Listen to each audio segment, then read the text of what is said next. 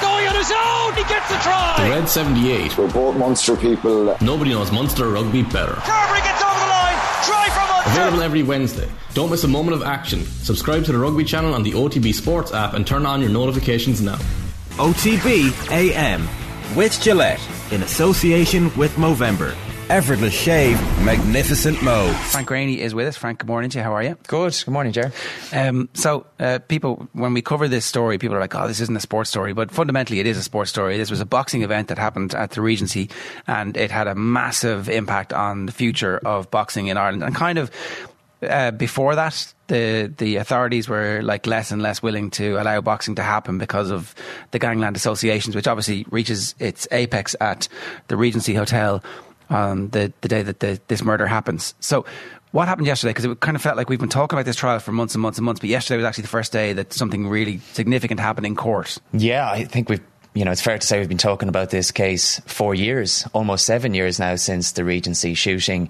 And yesterday was the opening day of Gerry the Monk Hutch's murder trial. So the charge is put to Gerry Hutch. He was extradited from Spain a little over a year ago to face this charge. He challenged the jurisdiction of the Special Criminal Court to hear his case. So this is being heard before the Special Criminal Court. There's no jury. 3 judges will hear the facts of the case. They will ultimately decide on a verdict. But yesterday, the charges put to him and he defiantly stood up and pleaded not guilty. So he is contesting the charge.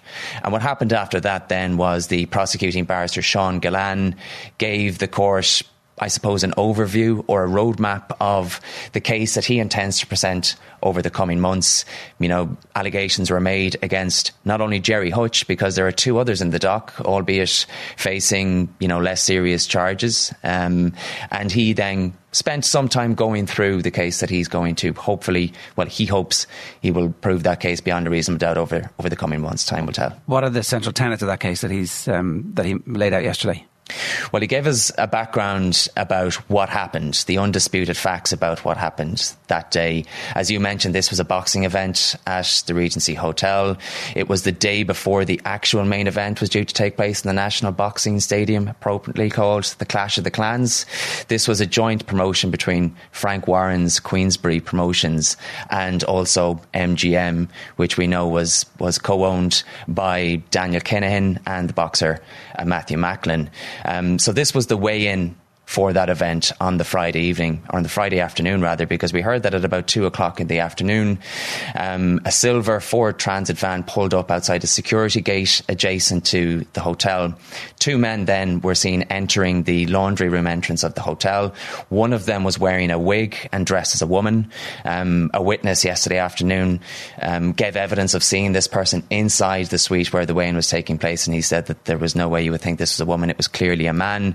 The other person then who entered through that laundry room entrance was wearing a flat cap, and he was described through the opening address yesterday simply as flat cap. We now know that was a man called Kevin Murray, a dissident Republican who has since passed away. He was one of the suspected gunmen on that day. Sean Gillan in his opening address told the judges that they would see CCTV footage that would show these 2 men moving through the hotel, moving towards the suite where the weigh-in was taking place. They were armed with handguns. There were about 200 to 250 people there. We heard from a witness yesterday. Panic ensued. People fled for their lives. People dived for cover. At about 2:29 p.m. then, we heard that the van that was parked outside the security gate moved to the front of the hotel. The side door opened. We heard 3 men armed with assault rifles and dressed as Gardaí entered the main entrance of the hotel. While all this was going on inside, the van then did a U-turn outside the hotel.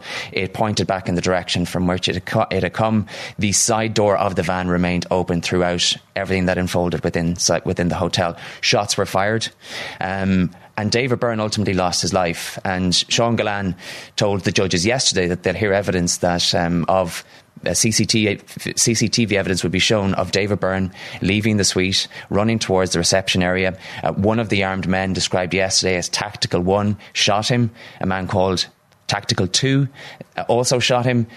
David Byrne went down. And we heard that Tactical 2 then hopped the desk. There was a man hiding behind the reception desk, cowering, hiding from the attackers. The gun was pointed at him for a moment, but Tactical 2 didn't open fire, went back over the desk, walked coldly and calmly over to David Byrne and shot him in the head and body. David Byrne was shot 6 times. He died at the scene. We heard 2 other men were shot at the scene, but they were treated for non-fatal or life-threatening injuries. Now, where does Gerry Hutch come into all of this? As I mentioned, he's been charged with murder. And for the first time yesterday, Sean Gillane outlined the specific allegation in relation to Mr. Hutch. There are 2 strands to it. So earlier this week, I'm sure you're very familiar with the case of Jonathan and Patrick Dowdall. Jonathan Dowdall, a former Sinn Féin councillor, was sentenced to 4 years for facilitating what happened at the Regency Hotel that day. His father, Patrick, got 2 years for the same charge. They essentially made a hotel room available to the criminal organisation behind this attack. And what Mr. Gillane is going to try and prove beyond a reasonable doubt over the coming months is that the night before the shooting, Gerry Hutch met with Jonathan Dowdall and those key cards were handed over to him. Mr. Gillane said that he will present evidence that those key cards were then used by Flat Cap, one of the gunmen. And also we heard about a meeting that took place sometime after the shooting. We heard this was a meeting between Gerry Hutch and Jonathan Dowdall in a park in Whitehall in Dublin, where Jonathan Dowdall will say that Gerry Hutch was edgy and that he told him, again, this is an allegation, that he was part of the team that shot David Byrne. We also heard that evidence will be presented about a car journey that they took to Strabane on the 7th of March 2016. The car was bugged. It was under surveillance. Recorded conversations will be played in due course. And Mr. Gillane said yesterday that Jonathan Dowdall and Gerry Hutch could be heard discussing the feud with the Kinahans, discussing what happened at the Regency Hotel, related matters, the possibility of a ceasefire. These were all recorded. And again, they will be presented as evidence in due course. So the understanding is that was booked by the Gardaí, was it? It wasn't said specifically yesterday. All that the judges were told yesterday was that this car was under surveillance and there were recorded conversations of what the 2 men talked about while driving towards Strabane. And this was, according to Mr. Gillane, on the back of a request from Gerry Hutch to Jonathan Dowdall to make contact with his Republican contacts in the north in the hope that they could bring some sort of an end to the ceasefire, because Mr. Gillane said that Gerry Hutch was apparently very concerned about his family's safety. And this was in light of a photograph, a very infamous photograph that I'm sure we've all seen, that appeared on the front page of the Sunday World after the shooting. And this was of Flat Cap and the man in drag entering the hotel. Gerry Hutch, according to Jonathan Dowdall in Mr. Gillane's opening address yesterday, he said that he was concerned about his family's safety in light of that photo being published. Okay, so the implication is that the photograph would have been identifiable to the rival gang and they would have acted on the basis of that photograph. Yeah, again, yesterday was just an overview, so, Mr. Gillane didn't delve into the details. If Jonathan Dowdall is going to take the stand, and he has indicated his willingness to do so, he will be asked about that evidence. He will give more detail. But yesterday, wasn't actually evidence. I mean, everything that I've described to you there wasn't evidence for the court to consider. It was just essentially a roadmap. That's the narrative that the prosecution lays out. Yes, that they will have to prove beyond a reasonable doubt. Okay, and in terms of the defence, when do you start hearing from the defence about how the Special Criminal Court is not something that we are privy to that often? I think it's been a while since a trial of this magnitude was heard there. So in terms of the procedure, does it work exactly the same as a normal jury court? Exactly the same. The only real difference is the fact that there isn't a jury. In the ordinary courts before the Central Criminal Court, where I would mostly ply my trade, cases are decided by 12 men and women, and as I mentioned, Gerry Hutch did challenge the jurisdiction of the Special Criminal Court to hear this case, but the Director of Public Prosecutions felt that the ordinary courts where, a jury would decide the fate of an accused person were inadequate to deal with this case. And in general terms, I mean, the court was set up back in the day to deal with cases of terrorism, terrorist organisations. But there are two special criminal courts nowadays, and that's because they're so busy dealing with gangland cases and organised crime. So in terms of the defence, I mean, Gerry Hutch has pleaded not guilty to this charge. He, like anybody else that pleads not guilty to a criminal offence, is entitled to a presumption of innocence. He doesn't have to prove his case. It's up to Sean Gillan and his team to prove his case beyond a reasonable doubt. His barrister, Brendan Grehan, doesn't even have to cross-examine witnesses. But he did so yesterday when a witness was called in the afternoon, and you would imagine over the coming months he will pose certain questions to certain witnesses, Jonathan Dowdall probably being a number one priority when he's called later in the trial. Okay, you say months. This is not going to be a short trial at all. No, probably because of, I suppose, the complexities of the investigation and also the fact there are two others in the dock beside Gerry Hutch that have barely got a mention over the past couple of days. Two Dublin men in their 50s, Jason Bonney and Paul Murphy, and they're both facing the same charge. They're accused of facilitating the murder by making certain vehicles available to the criminal organisation. We heard a lot of detail about the movements of those vehicles, and that will be thrashed out in court. CCTV evidence, I've no doubt, will be presented in relation to 5 or 6 vehicles. They are being accused of providing 2 vehicles in particular, a black BMW and a Toyota Avensis, a taxi. It's going to take 3 months, and Brendan Grehan, who is defending Gerry Hutch, as I said earlier, he gave the court an indication as to whether or not the trial was likely to finish up before Christmas. He said he was hopeful, but it was more likely that it would probably go into the new year. So it is going to be a long one. How significant, Frank, is Jonathan Dowdall's willingness to testify? Because, of course, it puts questions over his own safety. I know his own sentence is due to start in a couple of weeks, but significant that he is willing to speak at this trial. We don't know the significance at this point because we don't know precisely what he's going to say. Now, we did get a flavour of what he's going to say yesterday, specifically in relation to this alleged meeting between him and Gerry Hutch in Whitehall in Dublin, where Gerry Hutch is again alleged to have said that he was a part of that team that shot David Byrne. Now, that wasn't a recorded conversation. The conversation in the car apparently was recorded. The car was under surveillance, and those recordings will be played to the court. So if that evidence is going to be presented by the prosecution, it will be through the testimony of Jonathan Dowdall. Now, when Jonathan Dowdall was sentenced earlier this week, and Jonathan Dowdall was initially charged with murder, by the way, he pleaded guilty to that lesser charge of facilitating the murder by booking that hotel room at the Regency. That was accepted by the DPP, and they're no longer pursuing the prosecution in relation to the murder charge. He is in protective custody at the moment. He is being assessed for the witness protection programme, but he has indicated his willingness to testify. And at his sentence hearing, his defence barrister described this evidence as having a hard currency value, but again, that will ultimately be for this newly constituted Special Criminal Court. Ms. Justice Tara Burns is presiding over it. If Jonathan Dowdall does give evidence, and the defence will be given an opportunity to cross-examine him if they so wish, it will ultimately be up to the judges to decide on the credibility, the relevance, the accuracy of his evidence. Daniel Kinahan was obviously the main target on the day of the Regency. Is that generally accepted? It wasn't said yesterday, but what they did say yesterday was that it was clear that this wasn't a random attack. This was sophisticated. It was organised by a resourced criminal organisation. And Mr. Gillan did say yesterday that the impression they got from CCTV footage was that the armed men were looking for somebody.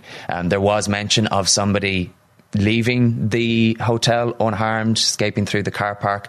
That was mentioned, but Daniel Kinahan's name wasn't mentioned at all yesterday. The only reference to the Kinahans was in relation to the feud. Right. And we'll hear from a senior Garda who will outline, I suppose, the background in relation to that feud, the structures of the various criminal organisations involved. MGM was mentioned yesterday. We know that was set up in Marbella by Daniel Kinahan, but only last week Daniel Kinahan was again referred to by a High Court judge as one of the leaders of the Kinahan crime organisation group, and that was in relation to an application by the Criminal Assets Bureau to seize a mansion in Dublin once owned by Jim Mansfield Jr., who has been sent to prison himself for perverting the course of justice. And Daniel Kinahan was mentioned as one of two owners. Thomas Bomber Cavan, another associate of his who was serving a lengthy sentence over in England for drug trafficking offences, was mentioned as another owner of that. So no, Daniel Kinahan wasn't specifically named yesterday, but the Kinahans were referenced. Okay, Frank, it's going to be a busy few months for you, I suspect. Is it every day? Like,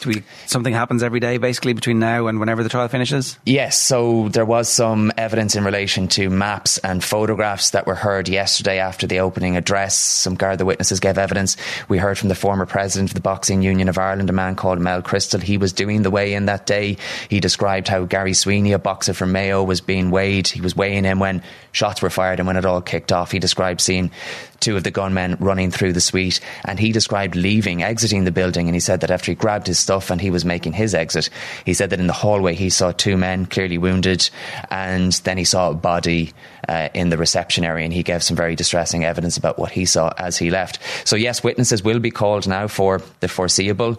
There may be some legal argument during this trial, and in the ordinary course of things, a jury would be excused. Yeah. A legal argument would take place in their absence. We wouldn't be able to talk Report about it until after the event, but this is a little bit different. It is a bit different, isn't it? And obviously the whole point of not being able to report on stuff and not being able to talk about things when a jury is there is that in case the jury might get influenced. But I always assume the assumption is that judges are not going to be influenced by anything they're reading in the papers because, they're more qualified and they're above all of that. They're not plebs like us. Yeah, they're not influenced by, they would say they're not influenced by the media coverage, and all they're concerned about is the evidence that is presented to them. Does that change how this case gets reported on, do you think, as time goes on, where, people would be very, very reluctant to report or speculate or discuss or describe anything, whereas actually with a case like this, where it is special criminal court, those reporting conventions are less important? It's a little bit different. I wouldn't say they're less important, but it's definitely, and I know it's a funny thing to say because I passed a number of Gardaí with machine guns as I entered the special criminal court yesterday, so it seems like a strange thing to say that they're almost easier to cover and a little bit less uncomfortable than when there's a jury. I mean, you still have to be mindful of your role as a court reporter when you're covering cases before the special criminal court. I mean, you can't say anything that could potentially prejudice the case against Gerry Hutch, but certainly it's a little bit more relaxed than when there's a jury there who are being told not to listen to Off the Ball and other shows on News Talk, not to read the newspapers, because they could potentially read something that is inaccurate and potentially prejudicial. Yeah. So generally we're a safe haven. I just want to put that out.